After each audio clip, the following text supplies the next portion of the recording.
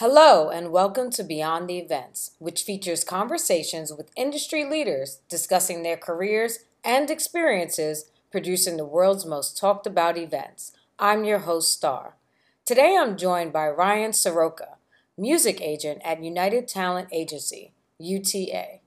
Ryan will share insights into his career, music and talent representation, and management.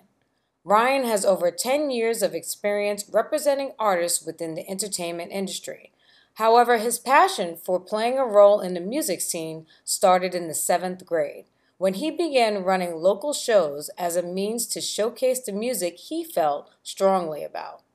Throughout Ryan's career, he has applied that same passion, working with countless artists, agencies, and live music venues to bring that experience to the masses. In Ryan's role as music agent at United Talent Agency, he oversees the North America tour strategy for a host of artists, including the Aces, David Garibaldi, One OK Rock, and Monsieur Perinet, placing them on multiple tours. Ryan is not only responsible for managing talent, but he also works as a change agent through his platform Play Inspired. Ryan's mission is to develop artists, giving music and art a place within the ever-changing cultural landscape. Ryan, I'm so happy to have you join us today. Welcome to the program. So we'll get right into it. How did you get your start in the industry? Sure. So as you mentioned, I was fortunate enough to kind of get a start when I was super young.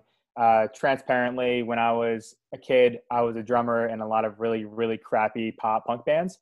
And to be honest, my friends and I wanted to play shows, but nobody would put us at an actual music venue to play shows because we were kids and our music wasn't that good, and a host of other reasons. And to be honest, we just thought, well, why don't we just try to put on our own shows? So, I grew up in a suburban town in northern New Jersey, and we figured that there was small, music studios and VFW halls that we could potentially rent out. And at the time, we thought, what else could kids do on the weekends besides maybe play Xbox or, I don't know, go to the movies or something. So we figured we could put on these cool shows with our band and other friends of ours bands that went to our high school and create these like cool, shows and experiences every couple months. And I remember after the first show, I think we made like $300. And me and my friends were like, we are rich. This is it. We can like drop out of school. Like nothing else matters, like officially in the music industry. And we kind of just kept putting on shows. And after a while, I figured I don't really want to be risking money that I don't have because I'm a child. And eventually just kind of try to figure out exactly what I could be doing to still be within the music industry. And MySpace was super popular at the time. So I was just kind of trying to figure out using connections and people that I met on MySpace, if it's possible to help artists out by connecting them with promoters and venues and helping them find shows. And it was kind of just an opportunity that I created just from chance and from technology at the point. And fortunately, I met a lot of really cool people along the way, and a lot of people have given me a lot of help and opportunities, and it's led to where I am right now. That's awesome. Well, we know that you didn't drop out of school. So talk to us a little bit more about how you went further along that path. So basically from childhood and then to a little bit like getting fully integrated into the industry in a formal role. Yeah, absolutely. So, I mean, as I mentioned, like I kind of was starting to find bands on MySpace and trying to see if I can basically be like their pseudo agent just by helping them find shows. And at the time I was picking up this band called The Dangerous Summer, who was the first band that I technically had on my roster. And, they were a small band from Ellicott City, Maryland. Didn't really have anybody working with them at the time. And, fortunately, they just started to get a good following, and they signed to a small label called Hopeless Records, or not a small label, but an independent label called Hopeless Records.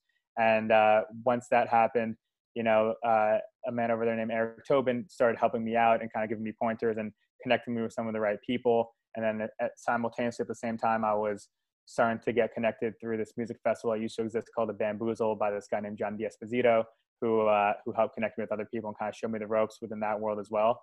And, just kind of throughout high school, I kind of figured out how everything works behind the scenes and just exactly like who the players are and who's involved in what, and just kind of like the vernacular to use and the different situations that you get yourself into, and just kind of learned a lot by doing and making like a ton of mistakes, and just kind of trying to figure everything out from there. No, that's awesome. So obviously you were doing well before you even decided to go into college and basically like take this into a formal role. But did you wind up studying this into college, or what was your base there? So when I got into college, I got into Penn, and I got to study at Wharton, and they didn't have like a music industry program, but I also figured, based off the options I had to go to college, it was a great school, and I kind of would benefit from learning about just business in general while I'm there. So I took a liking to marketing and finance as my concentrations. But while in college, myself and my former business partner, Brad Wiseman, he and I were kind of informally working together on bands, and I was at one point actually booking his band. And we just kind of got to a point when I was in college where we thought maybe it's the time to formally put together an actual company and do this right. So when I was in college, I met, for the first time in person, Dan Sanshaw and Steve Reddy over at Equal Vision, which is another independent record label based out of Albany.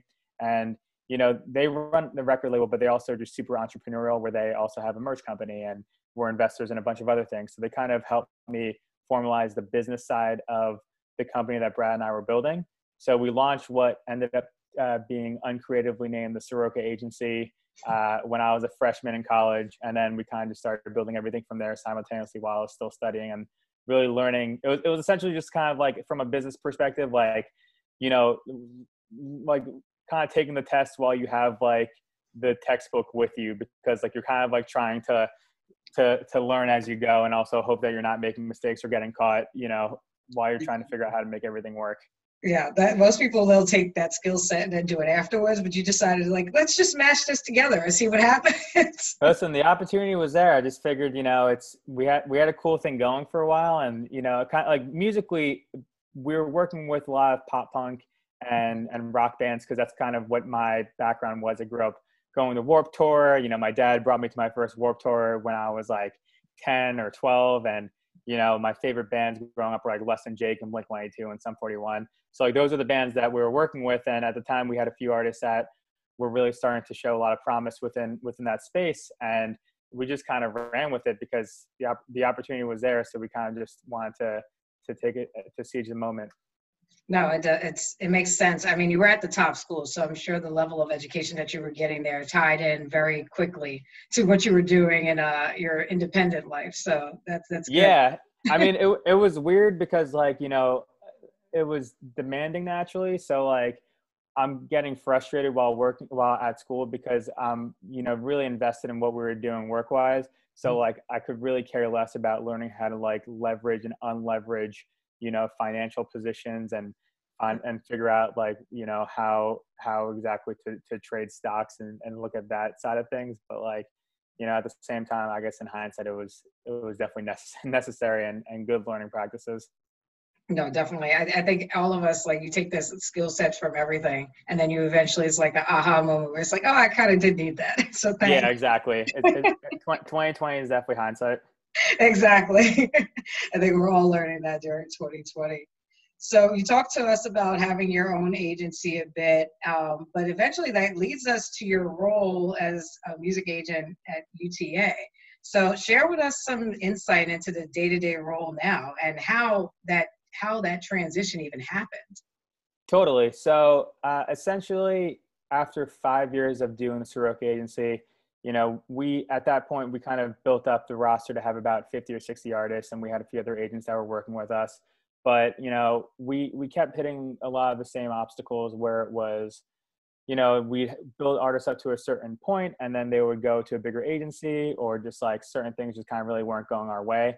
So, Brad and I had a true heart-to-heart conversation one day and just kind of figured that we need to put ourselves both in positions where we're able to continue doing the job, where we had a little bit more protection and more opportunities for resources and opportunity to grow. So, back in 2016, we both, amicably decided to just go our separate ways and go and try to find out greener pastures at other agencies. And, there was no hard feelings or anything. We're still super close friends now. And, It's always been great. But, throughout the entire process of running the Soroka agency, you put within music, and it's different, in film, TV, and other departments, but within music, agents across different companies tend to work with each other a lot. You kind of need to play nice in the sandbox per se. So you're always meeting people. And through that, I've made great relationships with certain other agents at other companies, and it led to conversations of me potentially going and joining these other companies that existed. One of those being UTA. And at the time there was, maybe like 5 or 6 different people at the company that I was close with, who I was having conversations with. And eventually, once Brad and I came to the realization, I kind of weighed out my different options, and it just made the most sense to come to UTA. So I've been there since 2016. And on top of, bringing in a few of the artists I was previously working with, I've been building my roster otherwise, but also I've been taking a role within just like booking the general roster within a specific territory and, 1,500 capacity venues and above. Yeah, it's incredible to have your own book of business and having artists that would actually go with you, because like you said, it's a really competitive business and a lot of people get poached, as as we know. And Yep. To basically have that loyalty with the artist, just talk to us a little bit about like artist relationship and building that relationship with the artist so that they are comfortable staying with you long term. Totally. I mean, it honestly just comes down to the attention and the work that you put into it at the end of the day. A lot of the times when you're working with an artist, depending on who it is, most of the time, from an agent perspective, you're mostly dealing with the manager. However, it still is super important to have an actual direct relationship with the artist, just because, when you're most emotionally invested in it and you really want to see an artist win and succeed, you want to be able to understand their perspectives on everything and be able to see what they're going through mentally and where their head's at, just so you can understand like the best way to position them. So, when you're booking a tour or looking for different opportunities, what resonates with them specifically as an artist. And maybe there's certain things that aren't being relayed to you or certain preferences. So you may not be aware if an artist, if their dream festival is to play Lollapalooza, or if their dream artist to open for is, I don't know, Bruce Springsteen or something, so like kind of like understanding the clients that you work with and the bond that you build make it easier to gain that trust. And as long as you're delivering and being communicative and also just being open and honest with them, then they normally trust you as their representative within the agency space. And it helps, when you're in this situation where you might not be able to bring someone with you or go to a different company, it helps like have those conversations because they know that you've been in their corner since day one. Yeah, definitely. And I think a lot of times, relationships are everything. That's a consistent thing that we talk about on Beyond the Events, just because you just never know. Like in this industry, it's so small, you're probably going to come across somebody's path again. So it's just best to be a great person and 100%. Make sure that you have a credible roster with you and talent behind you. People know. 1,000%. So that goes right into my next question is, what have you loved about being an agent? Like what gets you going? To be honest, I'll like, it's an insanely stressful job. And I think that, and this isn't just exclusive to being an agent. And I'm sure you feel it within your role and what you do. And there's a million other jobs that are with this, but I'll start with like the downside of it is the fact that you're always planning 3 to 6 months plus in advance. And in a pandemic time, it seems like we're planning like, 12 plus months in advance, but you're always planning so far in advance that like, it's hard to really be able to enjoy the things that are happening in real time, for like the small wins that are happening as they happen, just because you're always so stressed about everything in the future. However, when you do have an artist that you've been grinding it out for since day one, and you're able to watch them perform at a festival, that's like a major milestone for them, or there's that big headline show where they're finally selling out, Irving Plaza or Webster Hall or something, or they're on the big support tour that, it's the opportunity of their dreams. Like that's really the moments that make it all worthwhile, because you finally feel like all the stress and all the action, everything you put into it, like finally culminates to something. And it's something that is physically there in person. Music's an interesting thing because it's not a tangible item, and shows is an interesting industry to be in, because like the live space, you're giving music a place and you're able to physically see like, oh cool, like here's an artist that I believed in, who I heard an MP3 of 6 years ago, and now they're doing this really important thing in their lives, and they're having like a moment within the cultural sphere. And that's like the thing that actually makes it all worthwhile. Yeah, and you talked about placing artists. Like that's a big part of your role. So can you talk to us about like what does that mean? Like because a lot of our listeners may not understand like what that actually entails. Yeah, so I mean, as an agent, not only are you constantly pitching artists, to get offers to go and play shows or festivals, but also kind of as I mentioned before, which is why you really need to play nice in the sandbox with everybody. Constantly, you're pitching artists to go and be the opener for a larger tour where they would be able to, gain press and also a fan base by playing and opening for a much larger artist. So, in the process with that, constantly we're pitching ourselves a specific artist to another agent. Maybe you have the manager deal with their manager also and see if there's anything that they can collaborate on that would basically move a name up a list and make it a higher priority for an offer to come for that artist to open for whoever it is. It's a really significant win. If you're an artist that's putting out their first record or they need to kind of like maintain some sort of relevancy in between records, those support opportunities are huge because it allows you to continue building your fan base when you might not have, much going on the music release side that allows you to move the needle. No, definitely, definitely. I mean, being versatile is everything, and it's basically you're playing in so many different sandboxes and managing those relationships. It's probably a borderline on insanity, but absolutely, it's a lot to keep track of for sure. Exactly. And you talked about it briefly. Obviously, these times are interesting times. How have your clients' needs changed? I mean, there's nothing really going on. So are they dabbling in other spaces? How is that going? Yeah, I mean, to be honest, some have straight up just put their hands up and said, cool, we're just going to go back and start working on music and not really prioritize like touring or live within this year or however long this takes. And they're on their path doing that. But others have been trying to get creative and figure out what else you could possibly be doing now from a artist development point of view, but also we need income. How are we able to sustain our lives with this career without shows point of view? So we've been really having to get creative and think outside the box.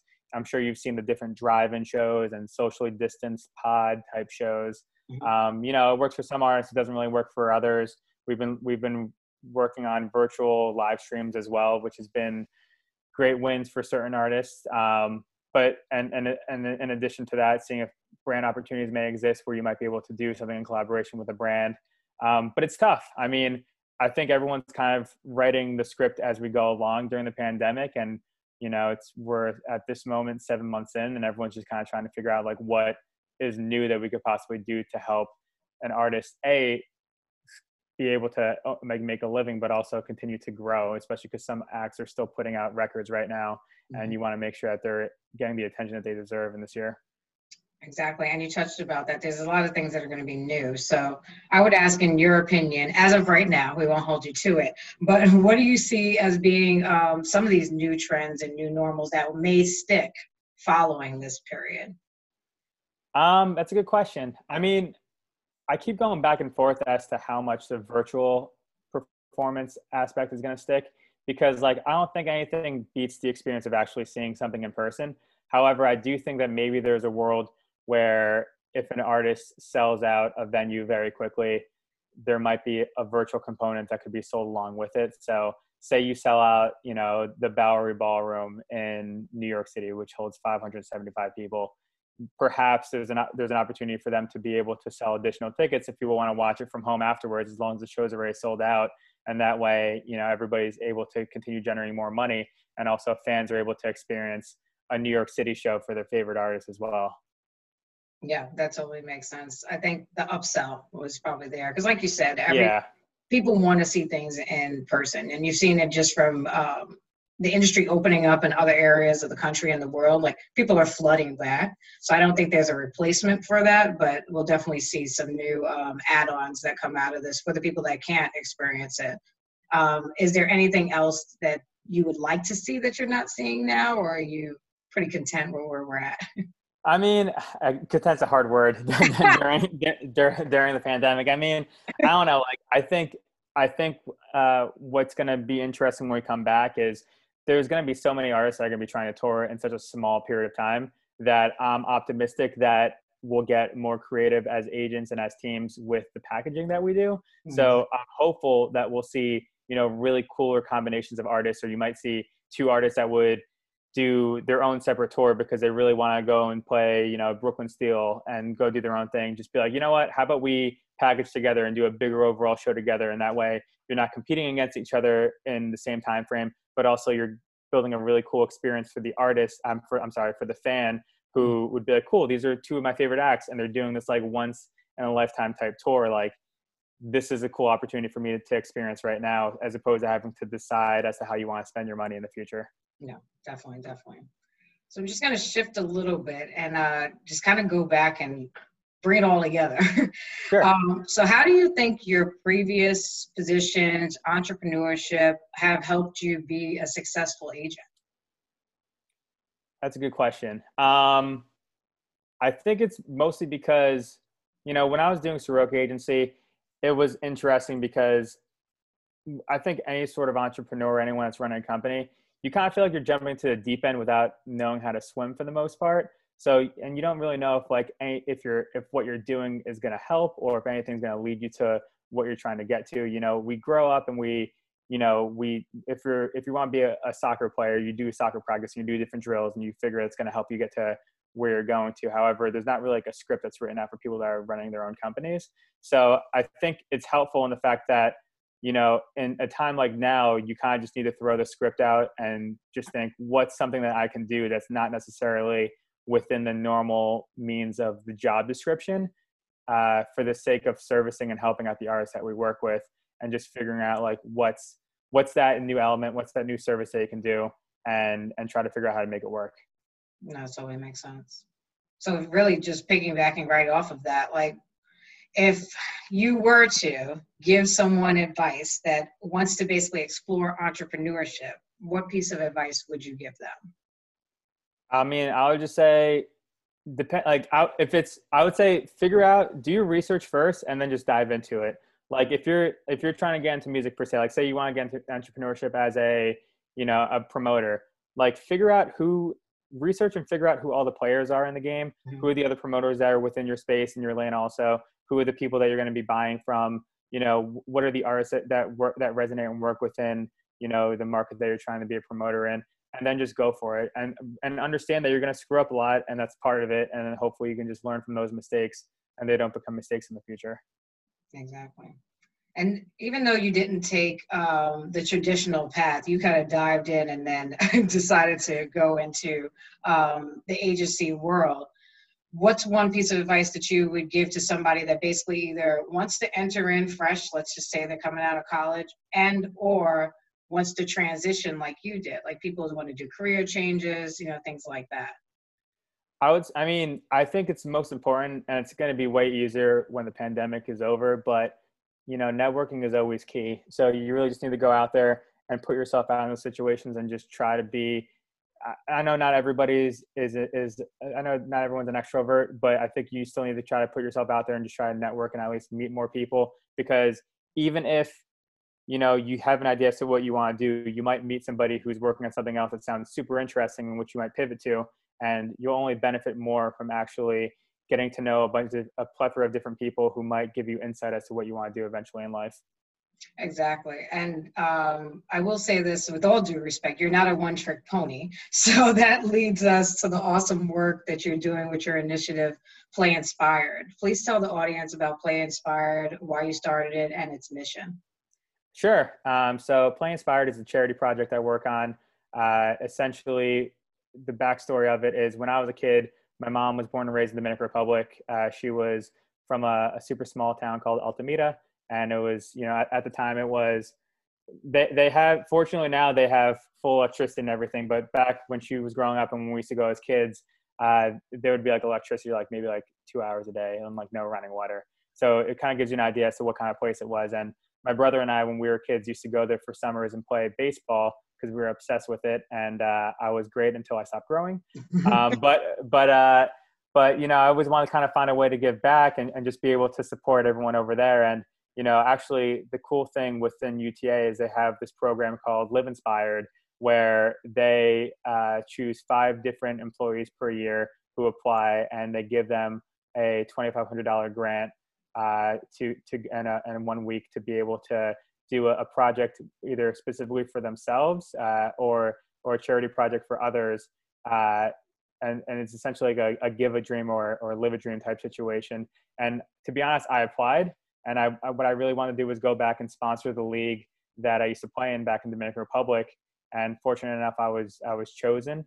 And originally I was planning on just doing that, where I was going to go back and be able to pay for all the kids and organize a bunch of equipment for them. But then I had an outpouring of help from people who were willing to donate also and keep it going. So now essentially we're trying to do once a year where we're going to pick out a different league in an underprivileged area somewhere in the Caribbean and, gather equipment to donate and help subsidize some of the costs of the league and just see what we could possibly do to help out so kids that might not be able to afford to play baseball or softball are able to do so. That's awesome. See, I learned something new about you every day. I did not know that you played in DR. That's awesome. Yeah, I mean, listen, that was like 4th and 5th grade, so I'm not gonna say that I was on the cusp of making the MLB by any means, but it was still a good experience at the time. No, also, you know what? I will say honestly, playing in any type of sports and structured environment growing up, it really does help you coming into our industry because Totally. that foundation really does transfer over. So it does help. So I'm sure that definitely played into a major part into who you've become, and that has been a success.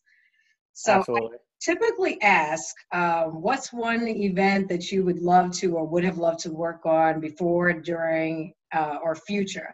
But for you, I'm actually going to switch it and put you on the spot. So I'm going to say, what's one artist that you would have loved to work with or would love to work with in the future, and why? Interesting. Well, I'm a really big fan of Carol G at the moment. So honestly, I would just love to work with her just because I love, her style is incredible. I love exactly what she kind of stands for within the entire Latin reggaeton community. Mm-hmm. So I just personally as a music fan, that's kind of definitely one of them that's up there for me. And you actually touched on something because you have a barrage of artists. So I know that you're passionate about all different types of music, but is there a particular genre of music that you like? It's like, yes, this is it. I mean, I think personally for me, just because it's what I grew up on, like pop punk music is definitely always going to be that kind of thing. So like if I'm at a bar and, a Sum 41 song comes on, that I'm going to start, depending on how many drinks I'm in, I'm going to start just belting out every single lyric in front of everybody. So that's definitely my bread and butter personally. So we know what to put on next time. Exactly. Exactly. Well, thank you so much. So I would ask you this, how can the audience connect with you and become more involved with Play Inspired? Feel free to hit me up on Instagram, which is just my handle is just my name. If you can add my email to the show notes, feel free to email me anytime. I'm generally always down to give advice or just talk to anybody if they have any sort of questions. And yeah, always happy to help. Thank you so much for being with us today, Ryan. It's been a pleasure. Be sure to follow Ryan Soroka on Instagram and LinkedIn. Also, follow and like Beyond the Events on Instagram, LinkedIn, and here for the latest episodes. If you'd like to watch the video broadcast of this and previous episodes, subscribe to Beyond the Events on YouTube. Join me next time on Beyond the Events. Thank you for listening. Have a great day.